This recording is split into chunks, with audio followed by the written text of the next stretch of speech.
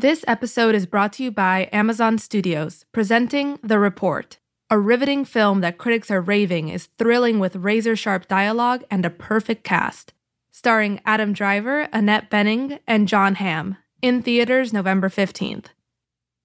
It's so wonderful that we are in this position, that we are in a show that has two female leads. And I'm a true believer in speaking into existence what you want. And, you know, I wasn't having a whole lot of luck crossing over from theater into film and TV. I'd known from the inside how difficult it was to feel like you were ever really getting ahead. And it felt like no matter how many accolades I amassed, I still couldn't make that translate. So nice to hear that so many people loved it. It's a bit like, oh, damn it. Maybe she shouldn't have waved goodbye at the end. But it does feel right. It does feel right. For LA Times Studios, I'm Mark Olson, and this is The Real, where culture and entertainment meet. The Emmys were a win for the underdogs, not just for the players and the plot lines, but also for the platforms on which the stories are told. The evening drove home television's continuing creative renaissance and the changing nature of the medium. That conversation is coming up, and we're trying out a couple of changes here at The Real starting this week, including an update on award season from the Times' Glenn Whipp. We'll get to that in a minute, but first, this news. When I was a little boy and told people I was going to be a comedian, everyone laughed at me. Well, no one's laughing now. You can say that again, pal. Ahead of the release of the new movie Joker on October 4th, some members of the public, folks outside of Hollywood, seem particularly worried that the film will inspire violence. Director Todd Phillips has said his movie is being held to a double standard, particularly given the violence in other films. And I'm joined now by my colleague, Lorraine Ollie, to discuss the public's reaction to a film that so far has only screened at a few film festivals. Now, Lorraine, the families of the victims of the Aurora shooting in 2012 have written a letter to Warner Brothers expressing concern about the film and to ask the studio to use the opportunity to advocate for gun safety. Just as a reminder, the Aurora shooting happened during a screening of the film The Dark Knight Rises, and so there's been sort of a connection between the shooting and the Batman franchise ever since. And now the Times has written a little bit about this, and Warner Brothers did respond. Lorraine, do you think the fact that Warner Brothers had to respond to the families, does that suggest that the studio really is going to have a difficult time with promoting and releasing Joker? I think the studio has to respond to the families. You know, obviously these families lost loved ones. It's a really, really tricky line to walk for the studio because, yes, as the director pointed out, there's plenty of films that have gun violence, but also they do have to be respectful of these people that lost loved ones. So I think it does speak to some kind of issues they're going to have rolling forward. I'm not sure that it will be difficult releasing the movie. It just depends on where the news goes from now until then. And as we know, things are going very fast now. But for sure, it cannot be good news for the studio to be dealing with this far ahead of the film. And really when nobody has really seen it except for people in the industry. Yeah, the film first premiered at the Venice Film Festival, where it won their top award of the Golden Lion. And then it also went on to play at the Toronto International Film Festival and will also be playing at the New York Film Festival. But it still has, as of now, only been seen by a limited number of people. And so just to read a little bit of the statement from Warner Brothers, they said, Warner Brothers believes that one of the functions of storytelling is to provoke difficult conversations around complex issues.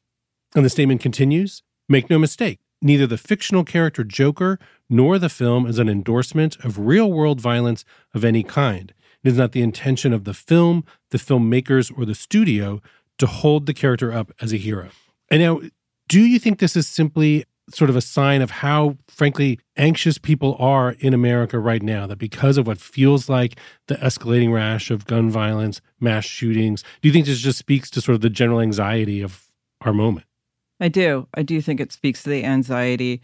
And I think it speaks to also people wanting to try and make sense of why these type of shootings keep happening. Also, the Joker is this character who, even when we were kids, he was scary. He was in your nightmares. He was the loner, the sociopath. And I think he also fits the bill for a boogeyman, right? I mean, that's his role. And I think because of the gun violence, because of what happened when The Dark Knight Rises came out in that theater, those connections are there, whether they are justifiable or not. And it does speak to people trying to look forward. Okay, what should I do and what should I not do to stay away from this violence? Because it's in a mall, it's in a school, it's in a theater. Is there anything that can tell me what not to do next to stay away from this? And maybe it's part of that. I think typically also these issues arise after a movie has opened. People try to draw some connection between a movie and a real-world act of violence. In this case with Joker, I think it's unusual that it seems like it's all preemptive. It's like people are upset about what they think might happen or what the movie might spur. But then also the trailers for it are particularly disturbing, and they should be. It's the Joker. They should be disturbing, and Heath Ledger was disturbing as the Joker, and now it's Joaquin Phoenix. And filmmaker Todd Phillips, who director and co-writer of the film, gave an interview this week to the Associated Press where he was asked about some of these concerns, and he expressed somewhat of a dismay at the fact that he feels Joker is being singled out when he pointed to, for example, the recent film John Wick 3, which is extremely violent and didn't inspire this sort of concern. And now reviewing the film out of Venice, LA Times film critic Justin Chang said that Joker is a dark, realist thriller in comic book drag. It is bleak, troubling, and damnably accomplished. And I think that may speak to why some of the reason why the movie is being, in a sense, singled out. It perhaps in a way may be too successful. I think those trailers that people have seen so far are disturbing and have been both upsetting, but also oddly thrilling and enticing. It's an advertisement after all, so it's wanting to get people to want to see this movie. And I think that it's served that purpose. And perhaps in some way, Warner Brothers is getting more than they bargained for by having this level of excitement and anticipation around the movie. Right. And I think the idea that this film, or at least the trailers, don't have that comic book sheen about them. They don't have that superhero sheen that you often see with 99% of the films that are out right now. It's interesting, another Warner Brothers release, the Oliver Stone film Natural Born Killers, is having its 25th anniversary this year. There's actually going to be an anniversary screening here in Los Angeles that Stone and the stars Juliette Lewis and Woody Harrelson are going to be attending. I've been doing some interviews for that myself, and it's interesting where at the time that film took a lot of blame for incidents of real-world violence. There actually was a lawsuit that was filed against Warner Brothers and Stone from it. And so this is certainly not the first time that this has happened. Even to this studio, this is not the first time that this sort of, like, people trying to draw connections between a movie and real-world violence has happened. Right. You know, there's a history of this, right? With Taxi Driver, people blaming that, and as you're saying, Natural Born Killers. Video games, just pick one. That's a constant boogeyman. And it's not as if this violence somehow started when film did, or when television did, or when video games did. It's trying to find a bigger societal ill that is causing this to happen, because if we can do that, then we can fix it. And I think we will be continuing to talk about Joker here on The Real ahead of the movie's opening on October 4th. And Lorraine, sit tight. We're going to switch gears and have a conversation about the Emmys. I will be here. And now let's go to Glenn Whipp's Awards Minute.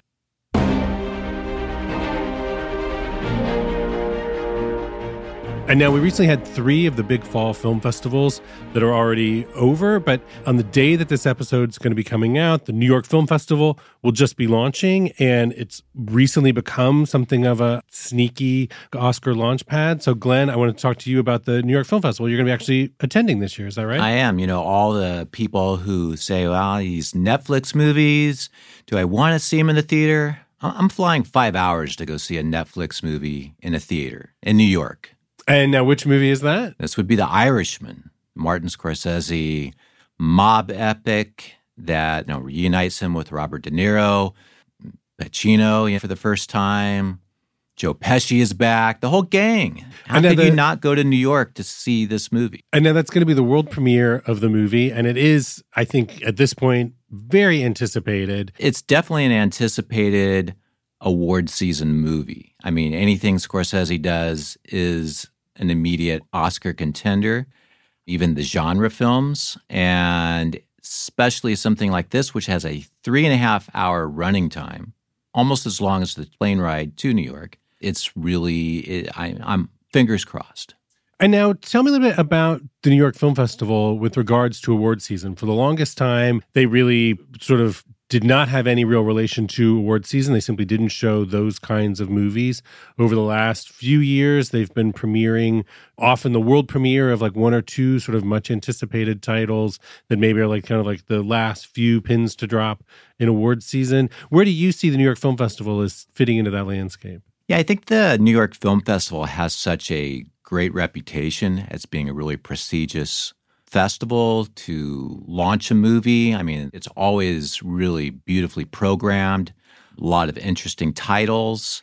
And so I think now studios kind of see this as an opportunity to maybe hold a movie till the end of September. And sometimes it's a movie that's not quite ready for Telluride or Toronto or Venice. And so you get that prestigious launch pad still in New York.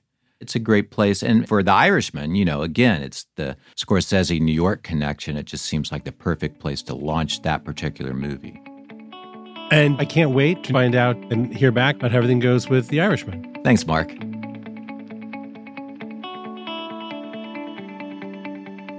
And now we're going to recap this past week's Emmys broadcast. And so joining me to do that, we have Times TV editor Matt Brennan. Hey, Mark. Times TV reporter Yvonne Villarreal. Hello. And still with us is Times TV critic Lorraine Ollie. Hello. So, Lorraine, you wrote a fantastic piece sort of wrapping up the Emmys on Sunday night, and you really talked about how you felt that this year it felt like a real celebration of the moment, of kind of where TV is at. Can you tell me a little bit more about that idea? Sure. I think the Emmys in the past have been, at least in the last 15 years, just struggling to like figure out where we are. It always felt like it was a catch up or they were trying too hard. And this year, I felt like they really embraced the moment that we're in by picking a very wide variety of series and winners. Some of them surprises, some of them not. You had Fleabag, Jodie Comer winning for Best Drama Actress, all these things that you did not think were going to happen. And finally, they're like, wow, the Emmys were actually my Emmys this time. They were not that other Emmys where you're like, what the fuck? Fork. You meant fork? What the fork? Yeah. Good place. What the fork? Matt, what were your feelings on the winners this year? It felt to me like this was the first year where Emmy voters consciously or unconsciously responded to the conversation that was happening online, both on social media and in the more traditional digital media. Fleabag is a show that had been critically acclaimed for its first season, which aired back in 2016 on Amazon Prime, but had not really sort of gone beyond critical acclaim. This season, it really broke out. Emmy voters really responded to that in a kind of organic way that, as Lorraine says, hasn't always been the case in the past. I think that on the flip side of that, and Glenn Whipp did a really smart analysis column on this, the Game of Thrones conversation was about how bad the final season was and how much it disappointed critics and fans. And I think it's possible to say that potentially that narrative dampened enthusiasm for the final season among voters. Having Emmy voters be responsive to what fans and critics are talking about makes them feel like they're at least trying to engage in what's happening now instead of rubber stamping what they've been into for previous years. And it's only by being willing to sort of adapt and evolve that the Emmys are going to continue to remain relevant in the TV conversation. Whether that extends to saving the ratings of the actual Emmy ceremony broadcast is another matter. But the Emmys are not alone in that struggle. But I think that conversation about its relevancy is very interesting because you say it's adapting to the taste of the consumer, but at the same time, despite the ratings being like at an all-time low, it has, I'll use my mom as an example. She was like, after the show, should I be watching Fleabag? I've never heard of Fosse Verdon. Should I be watching that? Because we're in peak TV, it's like opening up people to like, oh, these are these shows that I haven't even attempted to try or didn't even know about. And I'm learning about them and I'm going to spend time with them because clearly they're good. And the night that the LGBT community was having, I mean, who would have ever thought a show like Pose would, one, ever get made, two, reach this kind of status? And Billy Porter, I mean, he'll be the first to tell you, like, he never expected this. He didn't even think a show like Pose could happen for him, let alone an Emmy. So to seize on this moment, but also reflect on yes, we're in the mainstream. The trans community has hit the mainstream, but at the same time, like, that doesn't negate that there are still issues and that nothing is perfect just because you see us on TV. We're still battling real things. And the fact that he quoted James Baldwin up there was so powerful. The idea of being pushed out, being an outsider, being held down, and then here I am up here. Mm-hmm. It was kind of an amazing moment. I also think like a big moment was when Jarrell Jerome won for When They See Us and limited series, and he dedicated the award to the Exonerated Five, which were formerly referred to in the press as the Central Park Five. And who were there in the room? Yeah. Those men were actually in the audience, and they stood up, and it was a really moving moment. But it was also a reminder that a lot of what was in the limited series was based on real stories, was based on real people. And I think in previous years at the Oscars and even the Emmys, people have brought whoever it is, Tanya Harding, whoever it is. And it was just kind of a reminder, like this incredibly moving series. Yes, we knew it was about real people, but when they're standing there in the audience, it really brings it home. And I thought that was an amazing moment. This episode is brought to you by Amazon Studios, presenting Honey Boy, an emotional coming-of-age film that critics are calling a cinematic act of courage and nothing short of miraculous, starring Shia LaBeouf, Lucas Hedges, and Noah Jupe. In theaters November 8th. I'm wondering about the nature of the Motion Picture Academy, the people who give out the Oscars. They've been making all these changes to the membership and the demographics, and that's an attempt to change the kind of movies that get Oscars. What's spurring these changes by the TV Academy? Like, who are they? The same people who are now voting for different shows? So we have done some sort of preliminary looking at that. For one thing, the Television Academy has 24,000 plus members, which means it's much, much larger than the Film Academy. It would require a much larger initiative to really seriously change the demographics. I think it's actually more likely that what has happened in an ecosystem where there are 500 or more original scripted series is that it takes less for an individual series to get enough support to land a nomination and a win. Because the allegiances of the voters can be so much more divided than the era in which the big three networks gained all of the nominations. And I think that that is in some ways what explains, one, the number of years now where the Emmy categories sort of have an accordion effect, where if enough people get close to the lowest vote getter, they can get included in the category. So I think we're seeing that happen more frequently, in part because of this dividing of the vote. And what that does is it puts a show like Fleabag in the conversation. Fleabag got 11 nominations and then has 3 months where Emmy voters can catch up with it. And because of the nature of Fleabag being 6 half-hour episodes each season, Emmy voters can actually realistically be expected to go and binge the entire series and see what it's about. I think that actually probably proved to be a big advantage for both that and Chernobyl, which won 3 awards for limited series and was also 5 episodes, each an hour long, totally manageable. And this is where limited series, I think, have a lot of the heat in the Emmy race this year, and it will probably continue in the future, is like those are the shows that you can bite off what you can chew. It's a lot harder to say, I'm going to go and catch up on 3 seasons of This Is Us before Emmy voting happens. But the limited series this year also was full of A1 talent. You had Jared Harris, Chernobyl, Benicio del Toro, Escape at Dannemora.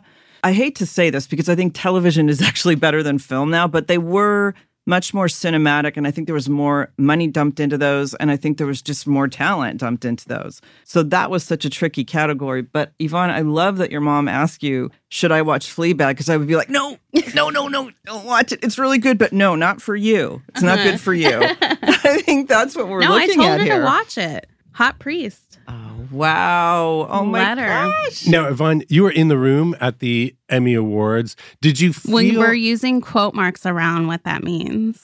Explain. So I had tickets to the show, but for the purposes of our coverage, I spent a lot of my time in the lobby area, in the concession stand area, trying to talk to people, just to talk to some of the stars to get their thoughts on the show itself.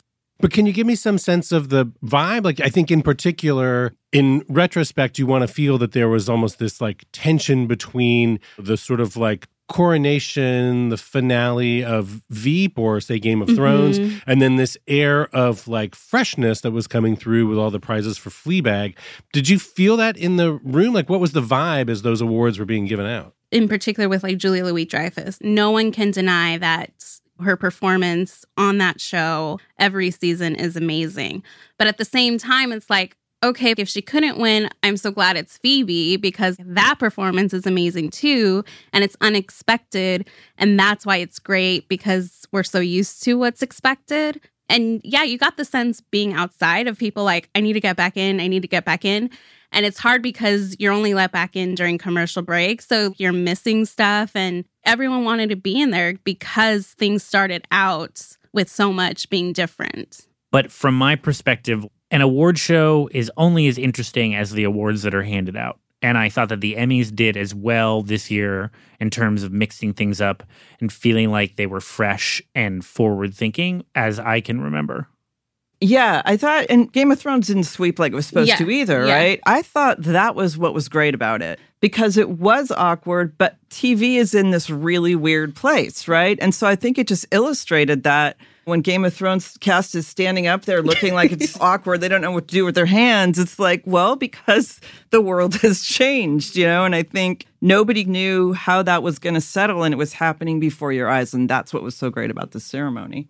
But now give me some sense of what you think happened, maybe in particular with Veep, why it ended up not winning. Is it, Matt, was it just a fact of like they have won many awards many times before, even though this was their final season, the sort of shiny and new aspect of Fleabag, Veep couldn't get past that with voters? I think that's part of it. I have a suspicion that as strong as the final season of Veep was, because it was a little bit truncated compared to previous seasons, because it was delayed a year for Julia Louis-Dreyfus to receive cancer treatment, because in that time period, the insanity of actual politics has continued to overtake it. I don't think Veep feels quite as bracing as it did in sort of its peak middle seasons. I think that in a way, Veep in its final years started to feel less ahead of what was happening in politics and more following what was happening in politics in a way that Fleabag, by contrast, the subplot with the hot priest played by Andrew Scott and the way that Fleabag dealt with grief and sex and humor and bitterness felt like something I had never seen on television before. And I think that maybe voters were responding to that sort of edge. I also just think it might just be that a lot of voters just assumed Veep had it in the bag. So why don't I just vote for someone else? Yeah, that hasn't happened before on a bigger scale. Yeah. No. Yeah. I think that's part of it. They got it. So why don't I try something new? Enough people will vote for it or something. I don't know. But I think if you also look at the last 3 Emmys, Veep winning, right? And then The Marvelous Miss Maisel winning, Rachel Brosnahan, and then here we have Fleabag. Look at those 3 characters. And when you look at Selena Meyer, totally, incredibly ambitious, if not completely incompetent, but whatever, incredibly ambitious, all about moving forward, all about presentation. Okay, so then you look at Maisel, and she's perfect. Everybody likes her. She's that girl. She's totally put together, perky. She's likable. Then you get Fleabag, and Fleabag is a mess. Fleabag's like rolling out into the street in her pajamas. She's been with whoever. And I think she's kind of a reflection of where everybody is right now. It's like, oh my God, like I can't even hold it together anymore. It's just been such a damn chaotic last year or whatever it is. I think she represents feeling like stuff is falling apart and needing to pull it back together again. But they're all 3 very different characters. And I love it that there's enough space to have such different characters with all these female leads.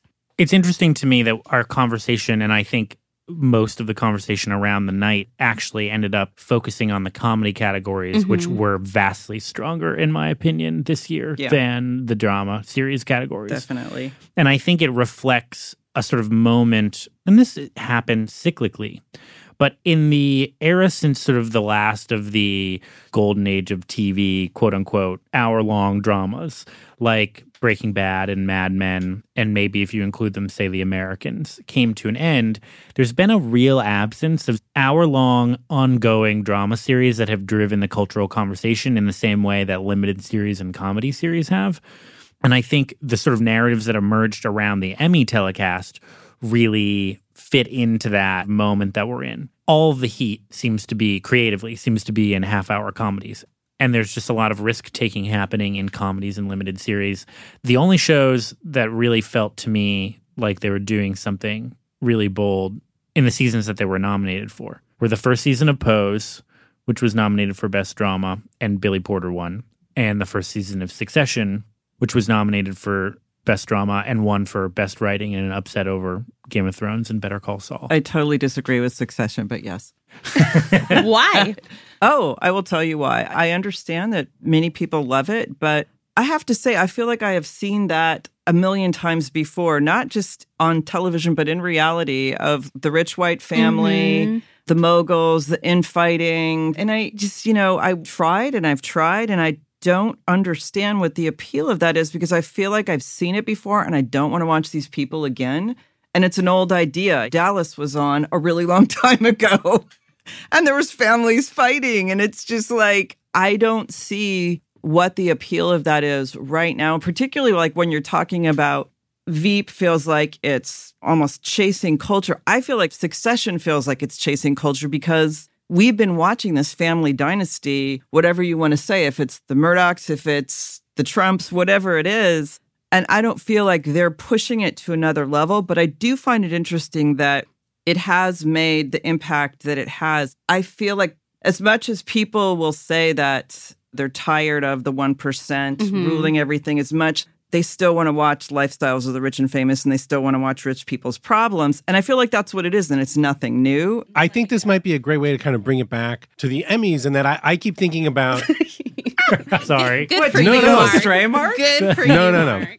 Because I want to be sure that we cover if there were any other highlights from the Emmys broadcast this year. I think in particular, Yvonne, you mentioned the speech from Michelle Williams, which I want to be sure that we talk about as far as maybe how that was received. I know you weren't in the room when it happened. Yeah, I didn't hear it, but I mean, people were already transcribing the speech and posting it on Twitter.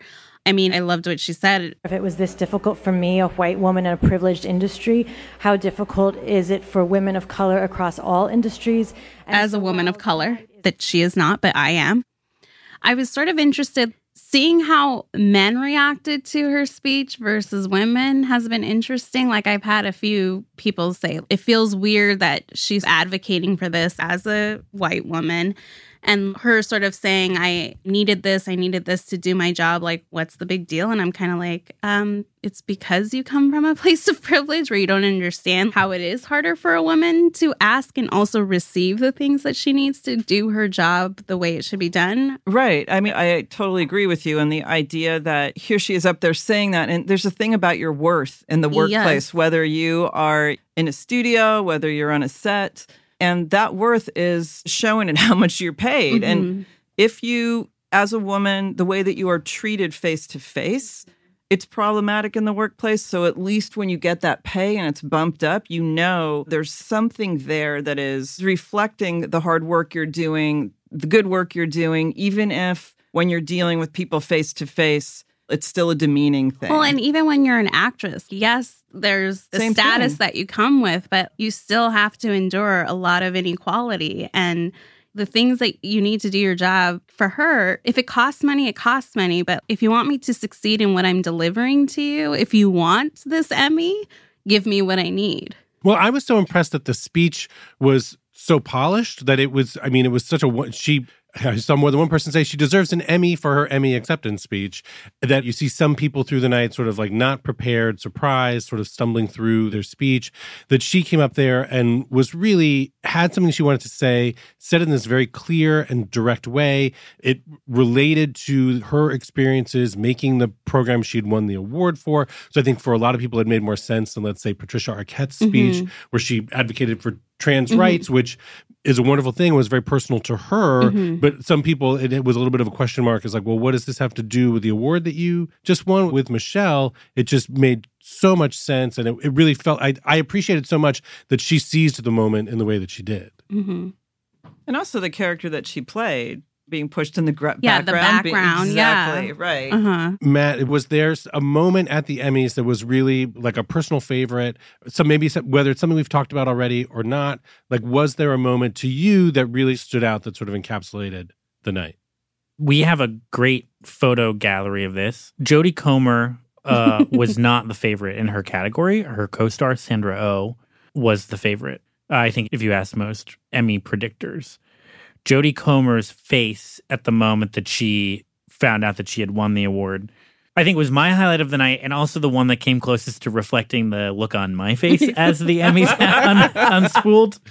Which like was looking in a mirror. Which was like shock and dismay and excitement and what do I do now? What do I do now? All wrapped up in one. So that felt like a very good sort of crystallization of that for me. Well, with that, we're going to wrap up this conversation about the Emmys. So why don't you tell folks where they can find you and your work online, Matt? I'm on Twitter at The Filmgoer. This is Yvonne, and you can find me on Twitter at Viarilli. And you can find me on Twitter at Lorraine Ollie. And, of course, I'm at Indie Focus. And so for LA Times Studios and The Reel, I'm Mark Olson. Thanks for listening. Thanks to our producer, Katie Cooper, our engineer, Mike Heflin, and LA Times Studios. Listen to The Reel on Apple, Spotify, at latimes.com/podcasts, or wherever you get your audio. If you like what you hear, please give us a 5-star review.